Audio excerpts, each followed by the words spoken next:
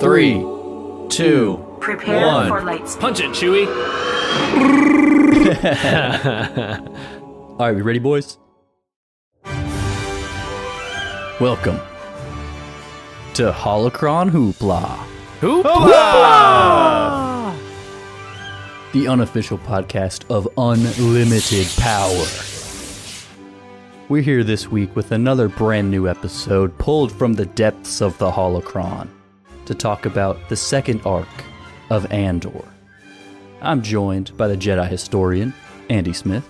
Darth Smithius here, a connoisseur of many nerdy things, especially what I love the most, Star Wars. Can't wait to talk about this great Aldhani, episodes 4 through 6 for Andor. Let's get to it. We are joined by everybody's favorite droid, Chris Pio. C3PIO, human-cyborg relations here. What's up, guys? Chris here, back to talk about Arc 2 of Andor. Some pieces of the puzzle are being filled in here, and things are really ramping up. Excited to get to it. You can find me online at Apple__Pio on Twitter, at ApplePio on Instagram, and you can follow our socials at Hoopla Podcast Network for everything Hoopla. And you can follow Holocron Hoopla at Holocron Hoopla. That's HOLOCRON Hoopla on Instagram and Twitter. Let us know what you think about this second arc, as we are about to do right now. And rounding out the crew, we have a last-minute addition, a mysterious new bounty hunter, Jay Flax. Make sure you get your people. You gotta take them down. You gotta capture your bounties. Get your credits here. Hey, Jake Laxer here, lover of all things TV and movies. Carnival Andy, bounty hunter. hey, Step right up, collect your bounties here. hey, don't hate the player, hate the game. Andy mentioned previously that he was excited to review Aldhani. I am also excited to review The Axe Forgets and The Eye. Those are also 2 episodes in this arc, and boy, am I excited to talk about this exhilarating series of episodes. Exhilarating indeed. Everything really did ramp up for this second arc of the show as we catch up with Andor as he and Luthen. We're just diving straight into it, by the way, boys. We're just diving in as we catch up with Cassian. Jumping to light speed. And Luthen, as Luthen is working to convince Cassian to join this little heist that he's got going on the planet of Aldhani. Sorry, convince who? Clem. Sorry. There we go. You need a code name if you're going on covert operations. Gotta have a code name. Andor is no more. We're watching the TV show Clem. So I have a question for the Jedi historian real quick. This planet Aldhani, is this entirely new to you, or has there been other Star Wars events that have happened here? So, from the main storylines, I don't recognize Aldhani. It does seem Tony Gilroy, the showrunner, he has introduced a good number of a new Star Wars world, so I wouldn't be surprised. But there's so many comics and books that there may be small references here and there. But in terms of like major events, Aldhani is kind of a new place for us to explore, which lends itself very well to The Eye. Bingo. Your last sentence brought that all together. I think that lends itself very nicely to Andor as a series because, again, we talked last week about the Empire's ruling with an iron fist and the breadth of their operation. To bring in a new planet with its own cultures and to understand that something has already happened in the past here is a good decision. It's a bit of a bold decision to just drop a new planet on us, but I'll be honest, I'm tired of visiting Tatooine. Yeah. As great of a planet as it is, this is something new. Jakku. We always go back to Jakku. Exactly. But Tatooine has 2 suns. How can you not want to go there? You can get a tan from multiple directions. As great as but it's harder to do a heist if there's 2 suns. It's always going to be bright outside. You got to be able to do this in the deep, deep, dark night. Thank God they chose a different planet. Chris, I 100% agree with that statement. You know, we need to expand the Star Wars universe, not always go back to the same Skywalker saga type locations.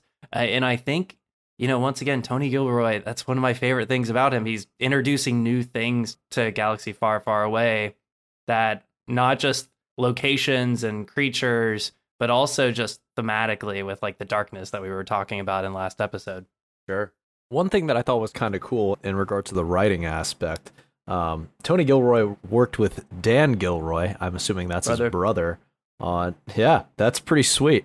You know, Star Wars is all about family. If there's one thing we've learned about Star Wars, it is all about family, and it ties all the way to Lucasfilm. So, just like throwing that little nugget in there. Yeah, I think they did a great job writing this arc here. I was super excited to get into this heist story.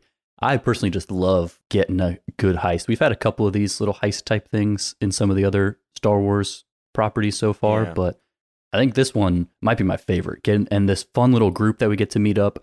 Let's talk about some of these new characters that we met with. Vel, the leader. Ski, I don't know if I'd call them a fun little group. They're all kind of on edge when we get introduced. Nemik is fun. Nemik is my favorite character in Star Wars. Been a long time. How about that one? Wow. They're an intriguing group. Intriguing, yes. I guess to give them some credit, they are about to go on a major heist, as Jamie mentioned. But yeah, when we meet some of these characters, first meeting Vel through the introduction through Luthen, Vel's a great character. Right away, though, she's kind of ticked off that she had to hike. What was it? It was like a 3 days journey or something.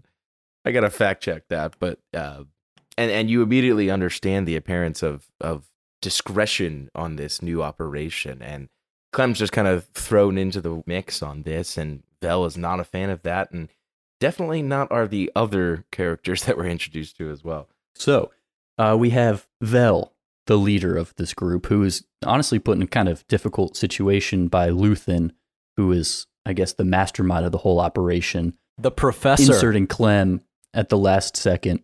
Professor. He inserts this new variable at the last second, which kind of throws Vel's leadership into question, which we get some interesting interactions with the other characters as Skeen and Terramin kind of start to question her if she's going about this the right way. We also have Nemik, who is this younger kid, very enthusiastic about this heist and taking down the Empire. We have Cinta, who we didn't really learn too much about Cinta. Maybe we can go into a little bit more about her a little bit here. And then we have the double agent on the inside, Lieutenant Gorn, who is secretly helping out this heist as they try to infiltrate and steal a whole bunch of money from the bad guys. Was it Lieutenant or Lieutenant Colonel? I don't know the difference. I think it's Lieutenant. Okay, Mr. Air Force, we get it. The reason recognizing rank. I want to call to rank because that's a significant difference in military hierarchy. I mean, that means this guy has been committed to the rebellion for a very long period of time, and he's been clandestine for years. It's not just been something that he's just like, committed himself for maybe half a decade. This is something he's been in for his life. So I think that does make it a little bit of a difference. That's fair, yeah. And that's my 2 credits. Imperial, you said rebellion. Yeah, no, rebellion. He's for the rebellion, like acting and serving as an Imperial officer. Whatever the rank for Lieutenant Gorn here, Gorn is a great character, and Sule Rimi is playing another two-faced character, which I really appreciated Gorn as far as meeting the new characters in this new arc. Probably the most here, because, again, Rimi's doing an excellent job playing both sides. You can tell that the struggle, and by the way, was this 7 years, I think, that he was the one stationed there for 7 years. Is that accurate? Right. Yep. Yeah, 7 years. So he's been here a while. So to answer Jake's question about the commitment, to the Empire, it's something where this actor, Sule Rimi, has played both sides. And we saw this kind of in our previous season there with Halbrand and Charlie Vickers having to play a two-faced character here. This one's a little more obvious because there's no secret, there's no dramatic irony for the audience. But Gorn's a great character because we get that balance between the rebels and the actual Imperial rank and file, the whole, did you fill out subsection form C, rule 14, subpart A, with a classification appendix, 5D. I mean, that's just what the Empire is and how we know them. There. Yeah, and you always got to fill out your appendix 5D. But yeah, it's a great character to get introduced. And then, of course, Gorn goes back to his duties while Clem and the rest of the camp get prepared for the actual raid. But I think Gorn stuck out to me because... Oh no, we lost him. Why did Gorn stick out to you? Why did he Oh, stick no. out? This Did he stick out Oh. because he was cool? This is so He was unfortunate. pretty He cool. stuck out because he was cool, man. Oh, someone infiltrated Chris's house and unplugged his system. Looks like we're gonna have to insert the droid noises again. The thing that I was most impressed by with Gorn was, and I guess maybe it was all of just the planning that went into setting up this heist as a whole, but Gorn did such a good job. My dog's barking. What a disaster. Your hound? Luckily, we can cut this entire section. I kind of like it.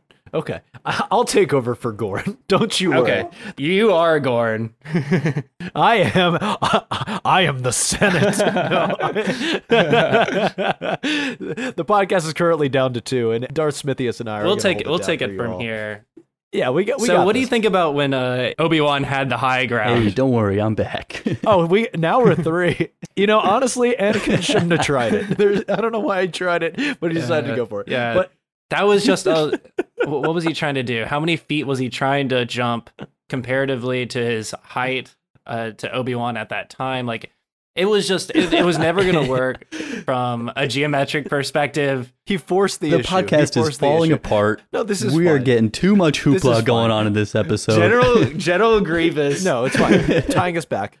Lieutenant Gorn, played by Sewell Remy. Gotta shout out the actor's name.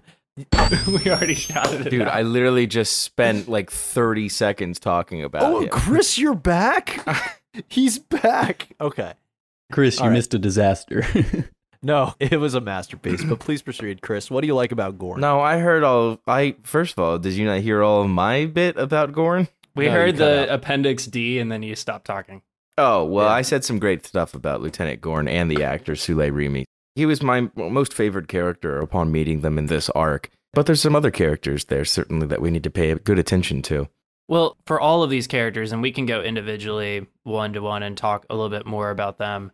What I liked in the first and kind of second episode is starting to slowly get to know each of them individually by their dialogue with the other characters.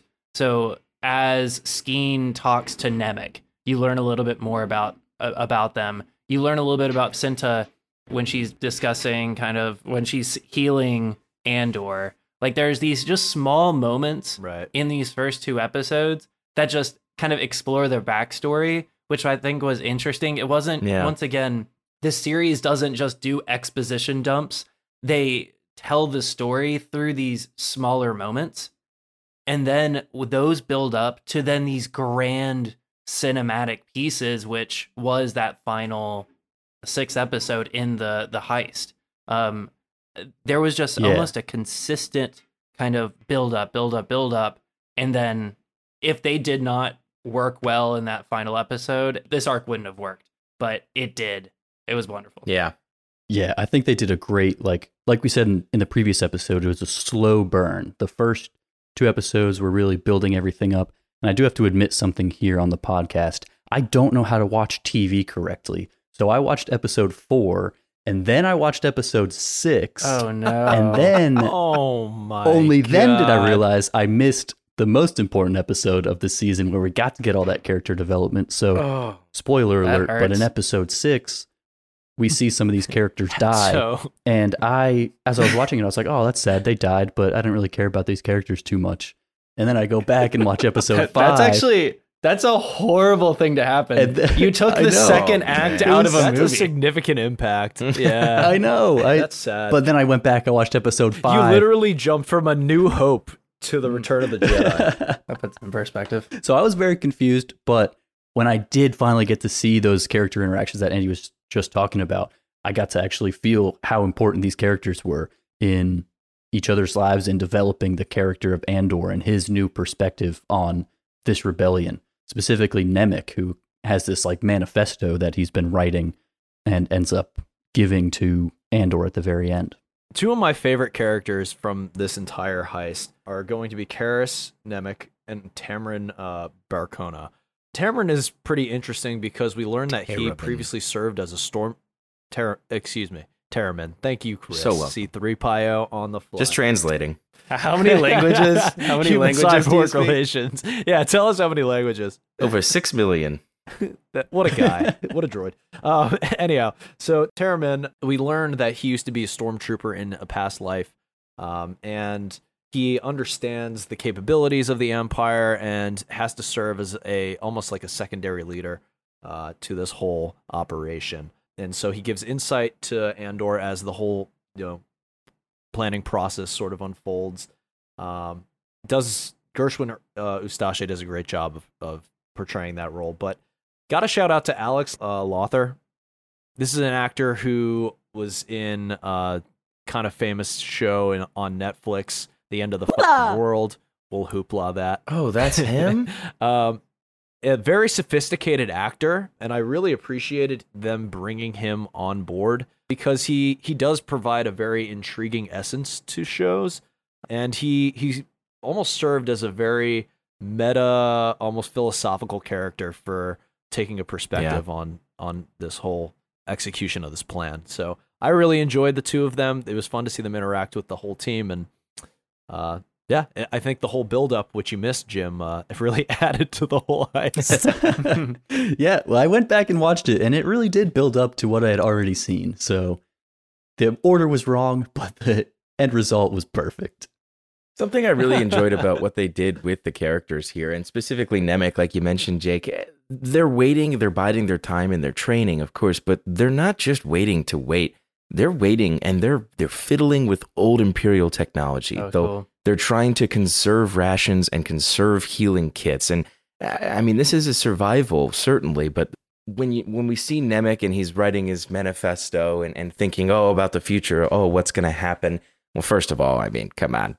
We kind of knew that he was going to kick the bucket, right? Yeah, I mean, I hate to say it, but all that manifesto writing. We knew that sad moment was going to hit us. We just didn't know how, and then we thought... You can't have a positive attitude like that. Yeah. Well, Jamie didn't know because he didn't watch the episode. But but also, I didn't care. True. I was like, who is this guy? Oh, no, he got crushed. Whatever. The plot strikes back. To expand on everything we've said so far about these character relationships, it's character relationships. And one of the best things I think worked here for the showrunners during this 3-episode arc was the distrust that they had of Clem, of Andor. Mm-hmm. It wasn't just shoehorned in. It wasn't just distrust to be distrust. Oh, there's a stranger. Now I have to distrust Vel because she's just inputting someone at the last minute. It wasn't just that distrust. It was the things that Diego Luna and the character Andor did to hide that crystal, to be careful about the weapons that all of them were already going through anyways, and they knew they were going to do that. So there are reasons that this character is distrusted, because this was a difficult thing to write in, because we just got 3 episodes about Andor, about knowing that he is fighting for something, fighting for the people he loves and trying to protect them, whereas this camp of people that's been working on this plan for months has no idea that he has any good bones in his body. So they did a really good job of balancing that, and these character stories are really what's important here. Yeah, and, kind of tying off what you said, Chris, it is a great plot device and sort of scheme that the writers did for this show in terms of that distrust. Because, honestly, the team shouldn't trust Andor. Why, bringing in a team member at the last second 3 days prior to this huge operation is a major flaw in any plan. And they have to trust him. And he honestly earns his place amongst the team once he discusses how this vessel transports out of the vault. I think that's sort of the turning point in their trust. So that was a great scene. You don't even know how to get it in the air? Right. Diego Luna crushing just brilliant. What I thought was so interesting was, why did Luthen... So Luthen told Vel at the beginning of the episode, you either have to have him on board or you're calling this off. Yeah. Like, what was the moment? They've been planning this for months. It sounded like they've been at least at the camp for 3 months or so. Mm-hmm. They've been 5, I think, meticulously going, and Nemec building his dam structure, like the model. They've been going through, getting ready. Right. What was the moment that they needed Andor? Like, why did they need Andor at that moment? What did Luthen see that the others didn't see? Or it sounds like maybe the others did realize maybe we are a man down, but it's 3 days before this actual heist we've been planning for months and months. What was it, do you think, about Andor that got Luthen to put himself out there on the ledge, go to Ferrix to bring him to that Aldhani heist? Wild card. I think... Oh, go for it, Chris. No, that's all I had to say for that particular comment was just wild card. Echoing Always Sunny. Yeah. No, love Sunny. But for me, I think it's a combination of sort of the reputation he's built for himself, right?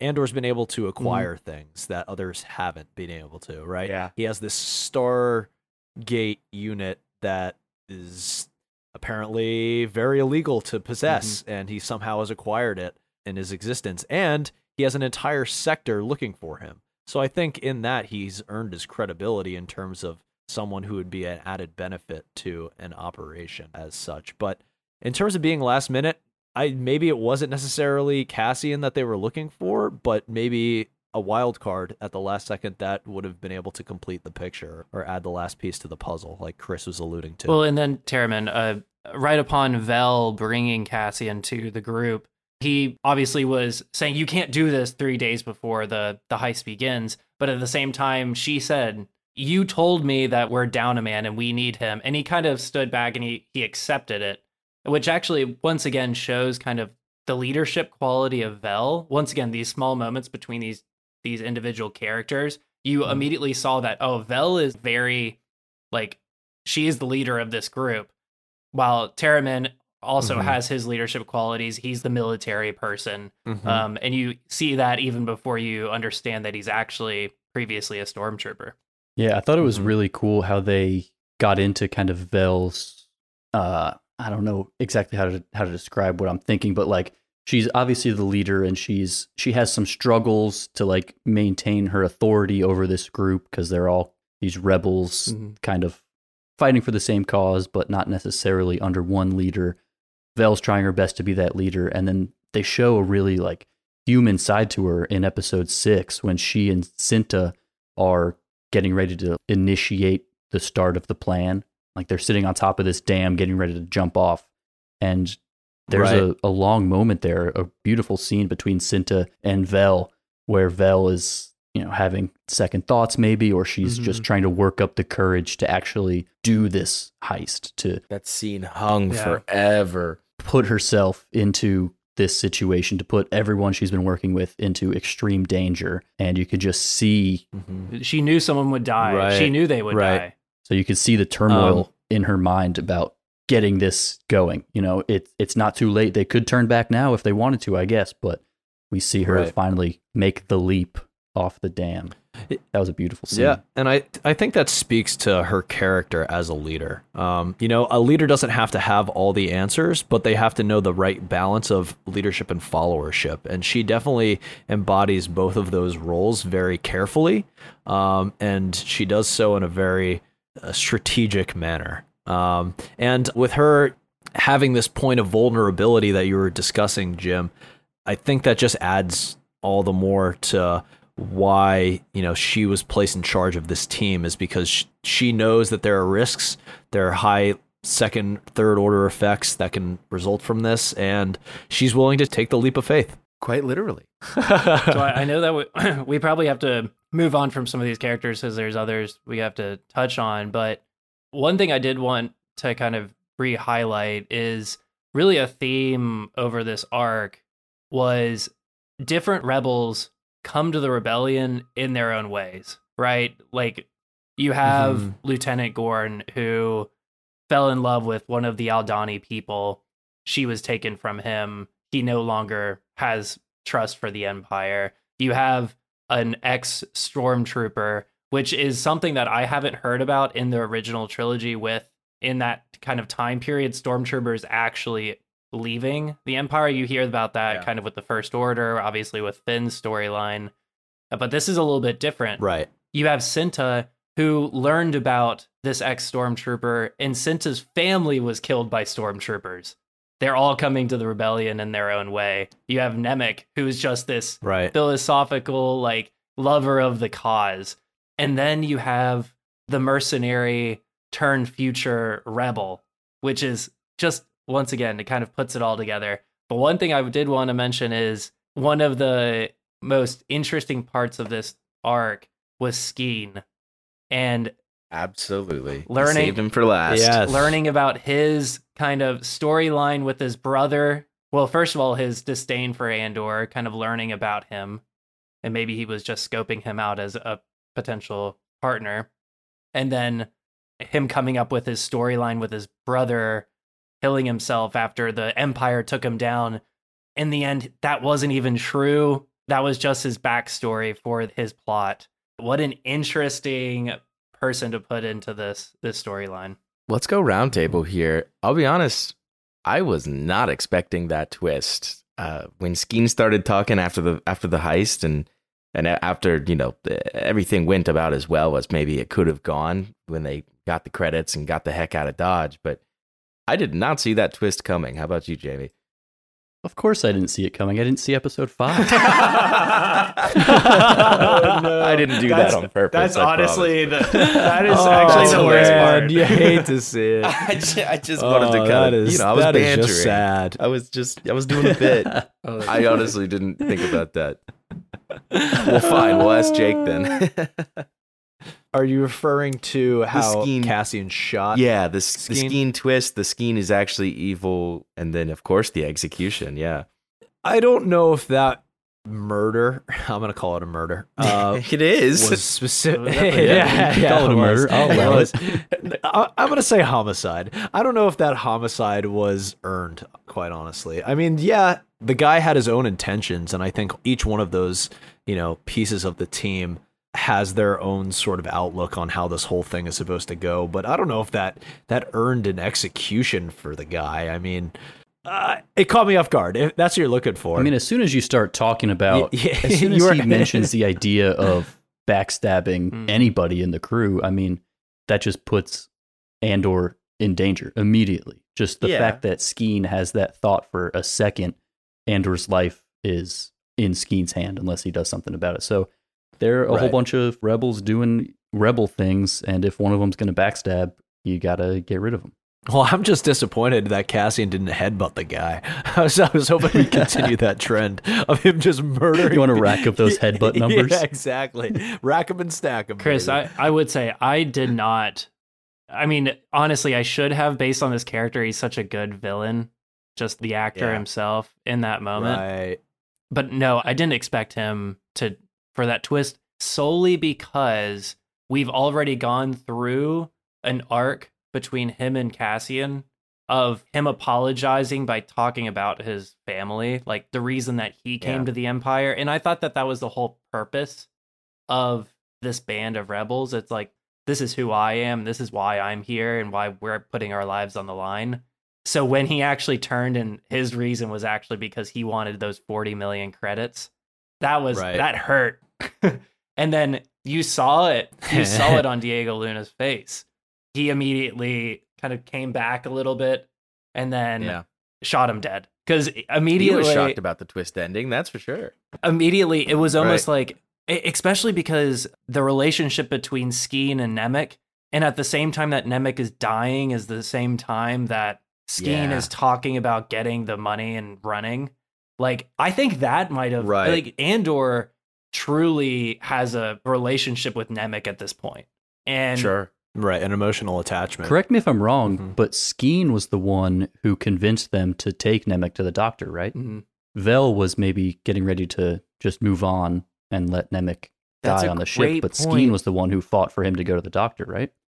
But maybe I can't get past the fact that maybe that was part of his plan. It was his plan, yeah.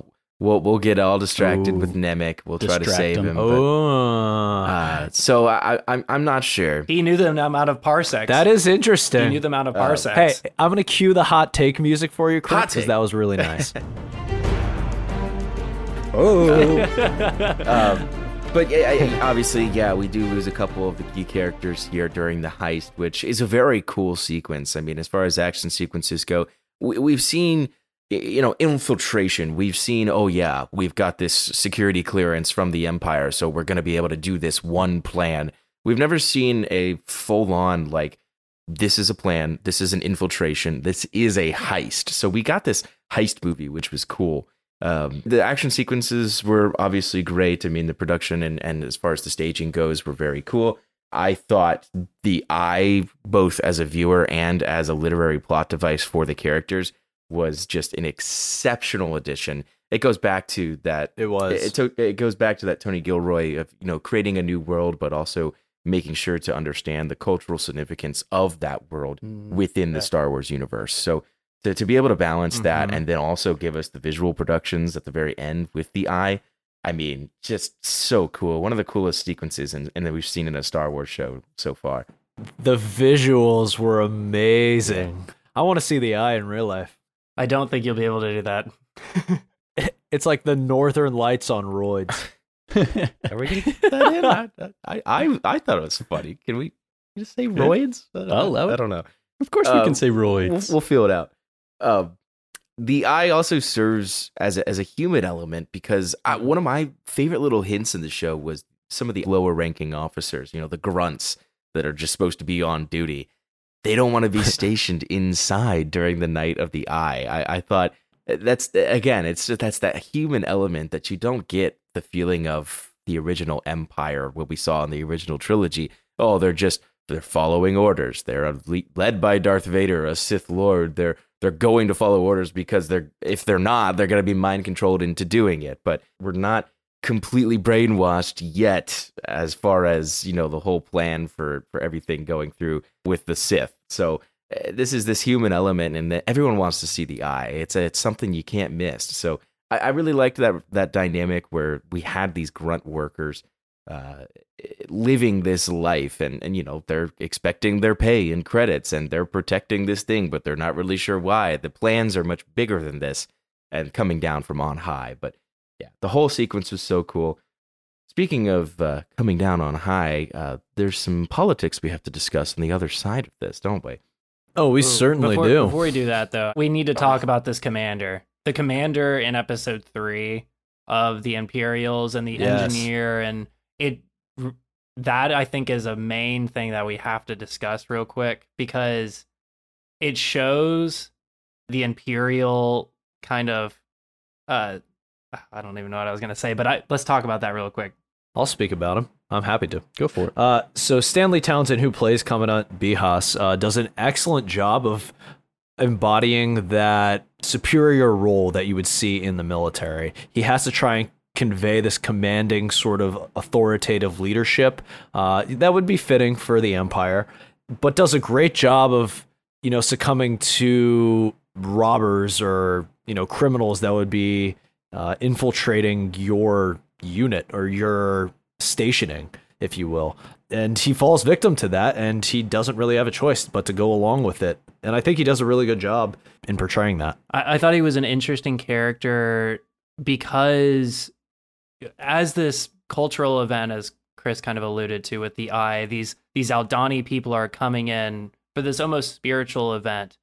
He's kind of showing off his station to this engineer, but he's such a classic Imperial that has even his wife said, "Oh, you've expanded." Like he can't put on his belt because he's just been sitting on kind of the graves of these Aldani people that he's pushed out, and a classic kind of he's an elite versus people around him.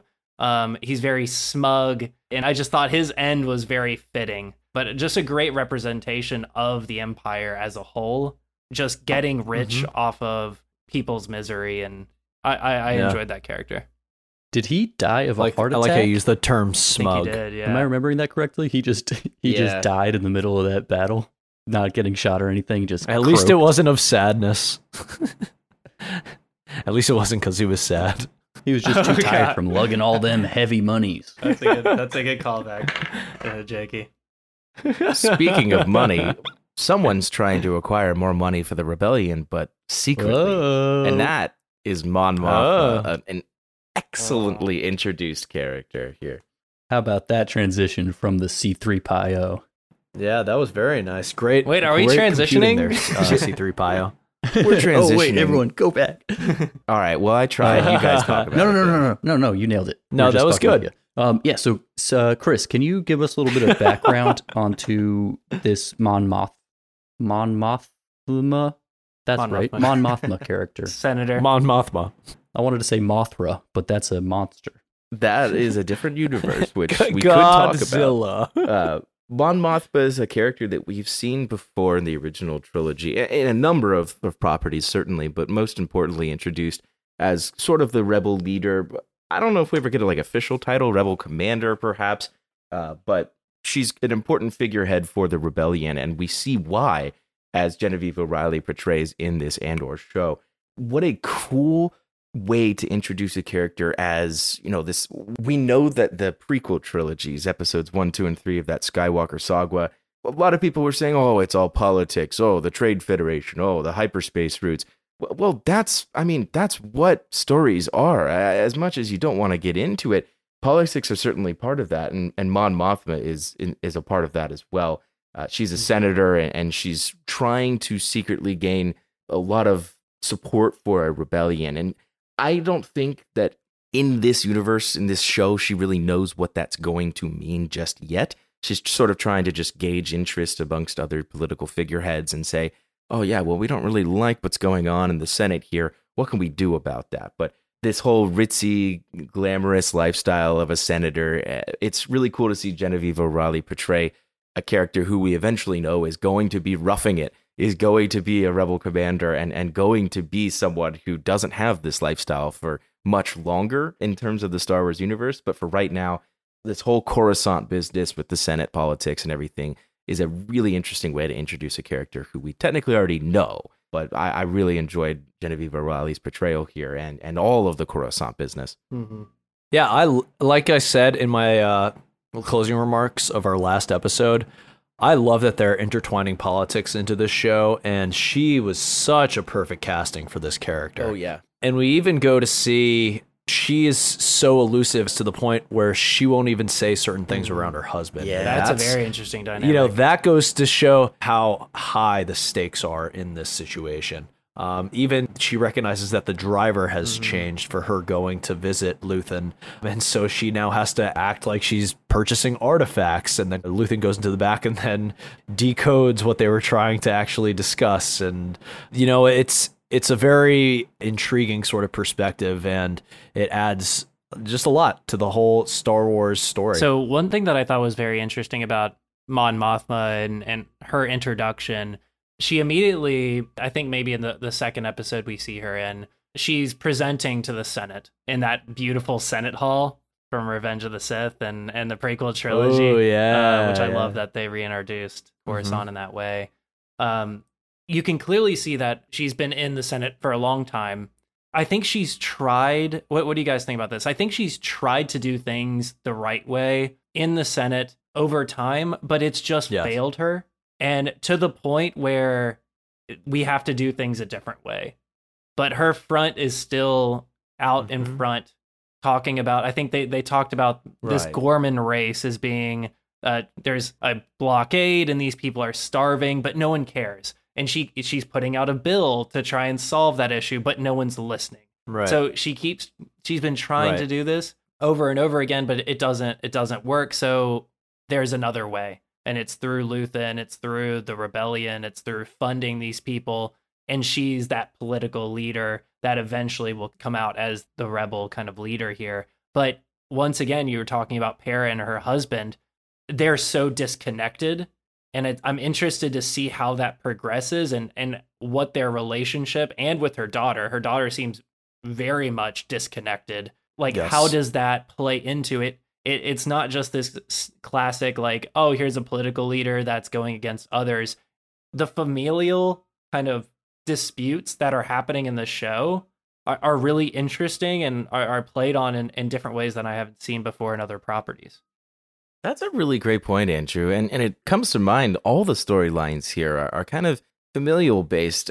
I mean, we've got Deidre and Cyril who are, kind of seeking approval from different regards. Deidre within the ISB and seeking approval from up on high. Cyril trying to get approval from his mother while trying to find a job, which It's just a really interesting kind of side story. And obviously we'll have a later implication later on, but that's a funny little side story we haven't commented on yet. But we've got a new family with Clem and all of his cohorts. And then, of course, yeah, you're exactly right. Even Mon Mothma, who is this, again, really important character in Star Wars lore, has a daughter that is at that age where she's just so difficult. I've never raised a child myself, so I can't necessarily relate, but they always say, oh, that she's just at that age. Oh, she wants her first cell phone. She's going to get her license soon and fly around those hover cars. So it really is rooted in family. A lot of these storylines are. Yeah, I'm glad you brought up Cyril and his mom. Those scenes were so funny to just see how far he has fallen so quickly. And he's just like this fully defeated. He's just like back to being a little boy having dinner with his mom. And he's just sad. He sees no future for himself. And he's just like, oh, shut up, Mom. You know, one way that they one very interesting way that they visually depicted that was, I think in the second episode in the arc, the very opening scene is Cyril in his room and he's looking out his window. He's very low down in Coruscant. And that's always played a major theme of like, the lower you are in Coruscant, the probably lower part of the class you are in Coruscant. You're not at the top. And he kind of sees the sun come out over top these massive skyscrapers. And he sees it for a moment and then it goes away because he's fallen so far and he's so down the totem pole at this point. Just a small, interesting cinematic cue. Yeah, and now that we're on the topic of Cyril, you mentioned last episode, Andy, did we get any blue milk? Hey, we got some blue milk this time. Blue milk with the cereal. Yeah. Shout out to Blue Milk Watch. That was good. I'm glad we got that checkbox. Yeah, Blue Milk Watch. But Blue Milk Watch. Blue Milk Watch. Hashtag Blue Milk Watch. We did see at the end of the first arc that, you know, the whole Primo security that Cyril's working for failed their mission to capture Cassian Andor. And now we get introduced to the, I guess, higher ranking security organization. Andy, can you tell us a little bit about the ISB? Yeah, so the ISB is essentially the Empire's CIA. It's an Imperial Security Bureau that actually has played a major role in a lot of different storylines throughout Star Wars, not on the screen. So, as an example, after the Empire fell, the ISB was almost like the ruling organization of Coruscant for many, many years. They've had their hands in different areas. And when I saw the ISB come on screen, I got so excited because this is an organization that is very cruel, but very effective and just an interesting one to watch as we go through these various arcs. And it's really represented well immediately by, I think his name's Major Partagaz, who was actually in Game of Thrones, the first series. Oh, he was. Good call. He talks about, he's like, we're not the Imperial Navy. We're healthcare workers. We root out sickness. We look at symptoms from within and from external, and we go and kill that. And it's just an interesting way to introduce kind of this CIA-like organization. Yeah, and I love the struggle for power within the ISB. It's fun to sort of see Deidre challenge the norm, if you will. And she is unbelievably intelligent and is just trying to make sure that the Empire has the best shot at crushing this insurgency against the Empire. And she's an incredible character. I really do like Deidre. She's absolutely awesome. Yeah, I'm excited to see where everything goes with her now that she's putting together these random events that have happened in far off places within the galaxy that are too random to be random. They have to be connected. So it's gonna be cool to see how she kind of goes about her detective work, putting together all these different things that this uprising that the rebellion is starting. And I honestly don't know quite as much about ISB as the rest of the Hoopla do, because I am a bit of a Star Wars fraud, I suppose, but I am very excited to be getting into all these deeper parts. Expose him. No, only a Padawan learner. Yes, that's There we go. That's more optimistic. I appreciate that. This is the way. But I'm really enjoying getting deeper into this whole Star Wars universe and learning about these organizations that we haven't seen before in the movies. So I'm really excited for what we have so far. I am hoping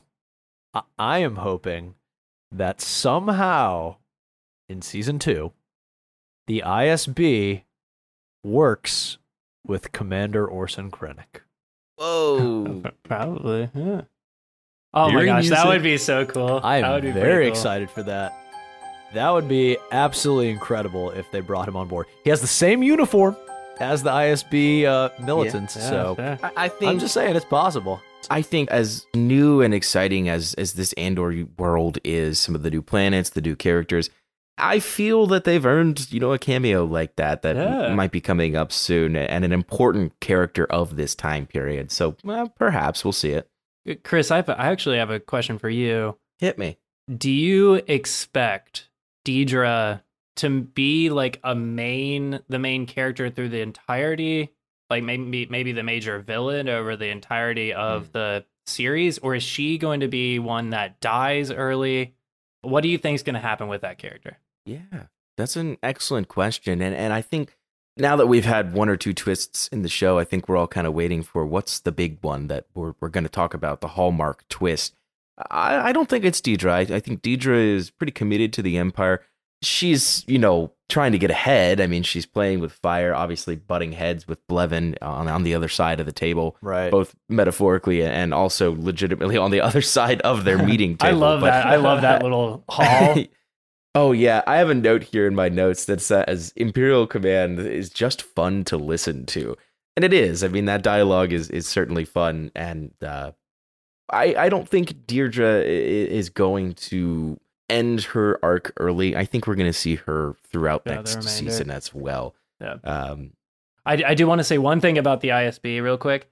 Chris, you mentioned the table.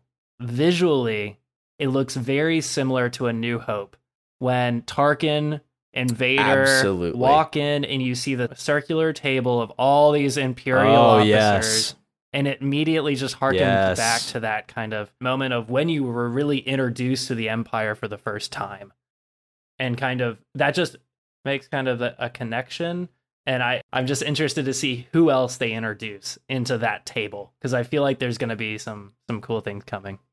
Great. Yeah, I'm point. excited to see where everything goes with this new antagonistic force up against our main guy, Clem. This was a great arc. The second arc of Andor, I think, took everything to the next level. Let's go around to close out the episode. Let's get some final thoughts on this arc and give it a classic Hoopla rating from 1 to Order 66. We'll start with Andy this week. Well, Jamie, I mean, I talked about how much I loved the buildup of this arc, more so than I think the first arc here. Just the first 2 episodes, getting to know those characters and then having all of their individual moments pay off in the 3rd episode was just perfect. Like, in some ways, I would have just enjoyed this as a standalone movie of kind of these rebel bands getting together and learning about each other and then going against the Empire. And then from the political perspective, like Mon Mothma is one of the most interesting characters from the original trilogy. She wasn't on screen very much. She's been a lot more in like books and comics, and the way that Genevieve O'Reilly portrays her is very cool. Once again, also Luthen is awesome. Luthen's kind of all of his different like things that he's selling in his shop, and in the back he's leading the rebellion. It's such an interesting way to go about that. I'm going to give this a 53 out of 66. Hoopla! Hoopla! Big numbers coming in. I love it. What about you, Jake? What do you think about arc number 2? Arc number 2 is how we're gonna do. It crushed it. I absolutely love this arc. I was intrigued from start to finish. I loved one thing we didn't talk about that I was going to mention. This is the first time we see from a grounded sort of civilian perspective how intimidating the TIE fighters yes. actually are. Yeah. I loved That was I so cool. loved how terrifying those fighters seemed from the ground level, which was, just exciting to see as a Star Wars fan. That was incredible. The heist in of itself, lives were lost in the process. I was a big fan of El Casa de Papel, Money Heist on Netflix. This hit all the same keys in terms of emotional and excitement and just enthralling. I'm throwing out all the E words, entertaining, whatever. But this was amazing. And we also get the whole political aspect, like Andy was talking about, with the ISB and Mon Mothma. And I think the stakes are going to keep building and getting higher, but I mean, unbelievably gripping. And I'm going to have to give this a 60 out of 66. My God. The eye. What a The eye. I really enjoyed, and I didn't even talk about cinematics this episode. Oh my the cinematics were God. incredible. Cinematics were incredible. These 3 episodes opened my eyes, and I'll end with that. Boo. Pun intended. Okay, so now I saved Chris for last because last week you gave us for the first time in the history of Hoopla, you gave us the highest grading of the week. So I want to see if you can keep that up. Are you gonna beat Jake's huge score for this week? What do you think about this arc? I'll start with the number this time around and then explain it. I'm giving this arc a 54. It's a 2-point improvement from my last arc. I think the name of the game here is consistency. And yeah, we've talked about it. Everyone talks about it when they review a show. Oh yeah, the first couple episodes. Oh, they had to build it up. They had to introduce the characters. That wasn't the case with this arc. This is the 4th episode of the Andor show. And no matter if they're doing it in arcs or not, we got introduced to a brand new suite of characters in a brand new storyline, in a brand new environment that Andor, or rather Clem, has really no business being a part of. So the way that they balanced that, I thought was excellent. We got a heist movie out of Star Wars, which I don't think we've really seen before in this fashion, which was excellent. The cultural significance of the planets, both Coruscant and everything that happened with Aldhani and the Eye, obviously, was huge. And we didn't talk too much on it, but the local residents of the cultural significance of the migration that the residents make to watch the Eye. We kind of glossed over it because truly it's not that much of an important plot device, but when you really sit down and think about it, it is an important plot device as far as Star Wars goes, because the Empire's coming. This is that time of unrest of what's going to happen, who's going to lead this new galaxy, and we know who it will be eventually, but this was another excellent arc that just showed character stories, character developments on both sides of it and in every storyline, and I just really enjoyed it. I can't imagine how it gets better from here, but the name of the game right now is consistency. 54 out of 66. I really enjoyed this arc, and just slightly better than the last one as well. Beautiful. All right. That's a lot of good scores from the whole Hoopla Croopla this week, and I'm going to join in with Hoopla! my own grade of a 54 out of Order 66. I thought this was an incredible improvement on the first arc. Not that the first arc was bad, but this one was just so exciting from start to finish, and they really developed the characters a lot more than they did in the first arc. We met a lot of characters back in Ferrix, but we didn't really get too much detail like we did in episode 5 of this one, where we got to see all the interactions between these different characters. And even with watching the show out of order, I still loved it. A great arc. Jamie, I would be amiss if we didn't mention the holocron that was in Luthen's shop in the background in 2 of the episodes. That's going to give me a +2 bonus modifier to my review. Two scenes with holocrons. That's 2 points. I got a 54 on my review. That's all right. We got a bunch of 54s out here this week. Great second arc. And good catch on the holocrons. I did not notice the holocrons back there. 2 holocrons. Do you know what a holocron looks like yet, Jim? Hey, man, don't ask me that type of question. I've already been found out so many times this episode. Dodge and weave, baby. Dodge and weave. Leave me alone. I love Star Wars. Hoopla. Hoopla. All right, let's end the episode there. Great second arc of the season. As we close out every episode of the Hoopla podcast, we'll throw it to our good friend Andy for the moment of highest hoopla. As Luthen said, so I'm asking you this. Wouldn't you rather give it all once to something real than carve off useless pieces till there's nothing left?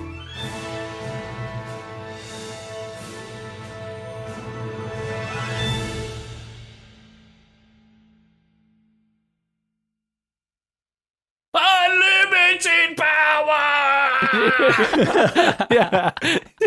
We'll just have clip Andy that. do it. That's what I'm looking for. That would be so fucking annoying. It would be horrible to listen to. But it's Yeah. Welcome everyone to Holocron Hoopla. Unlimited power.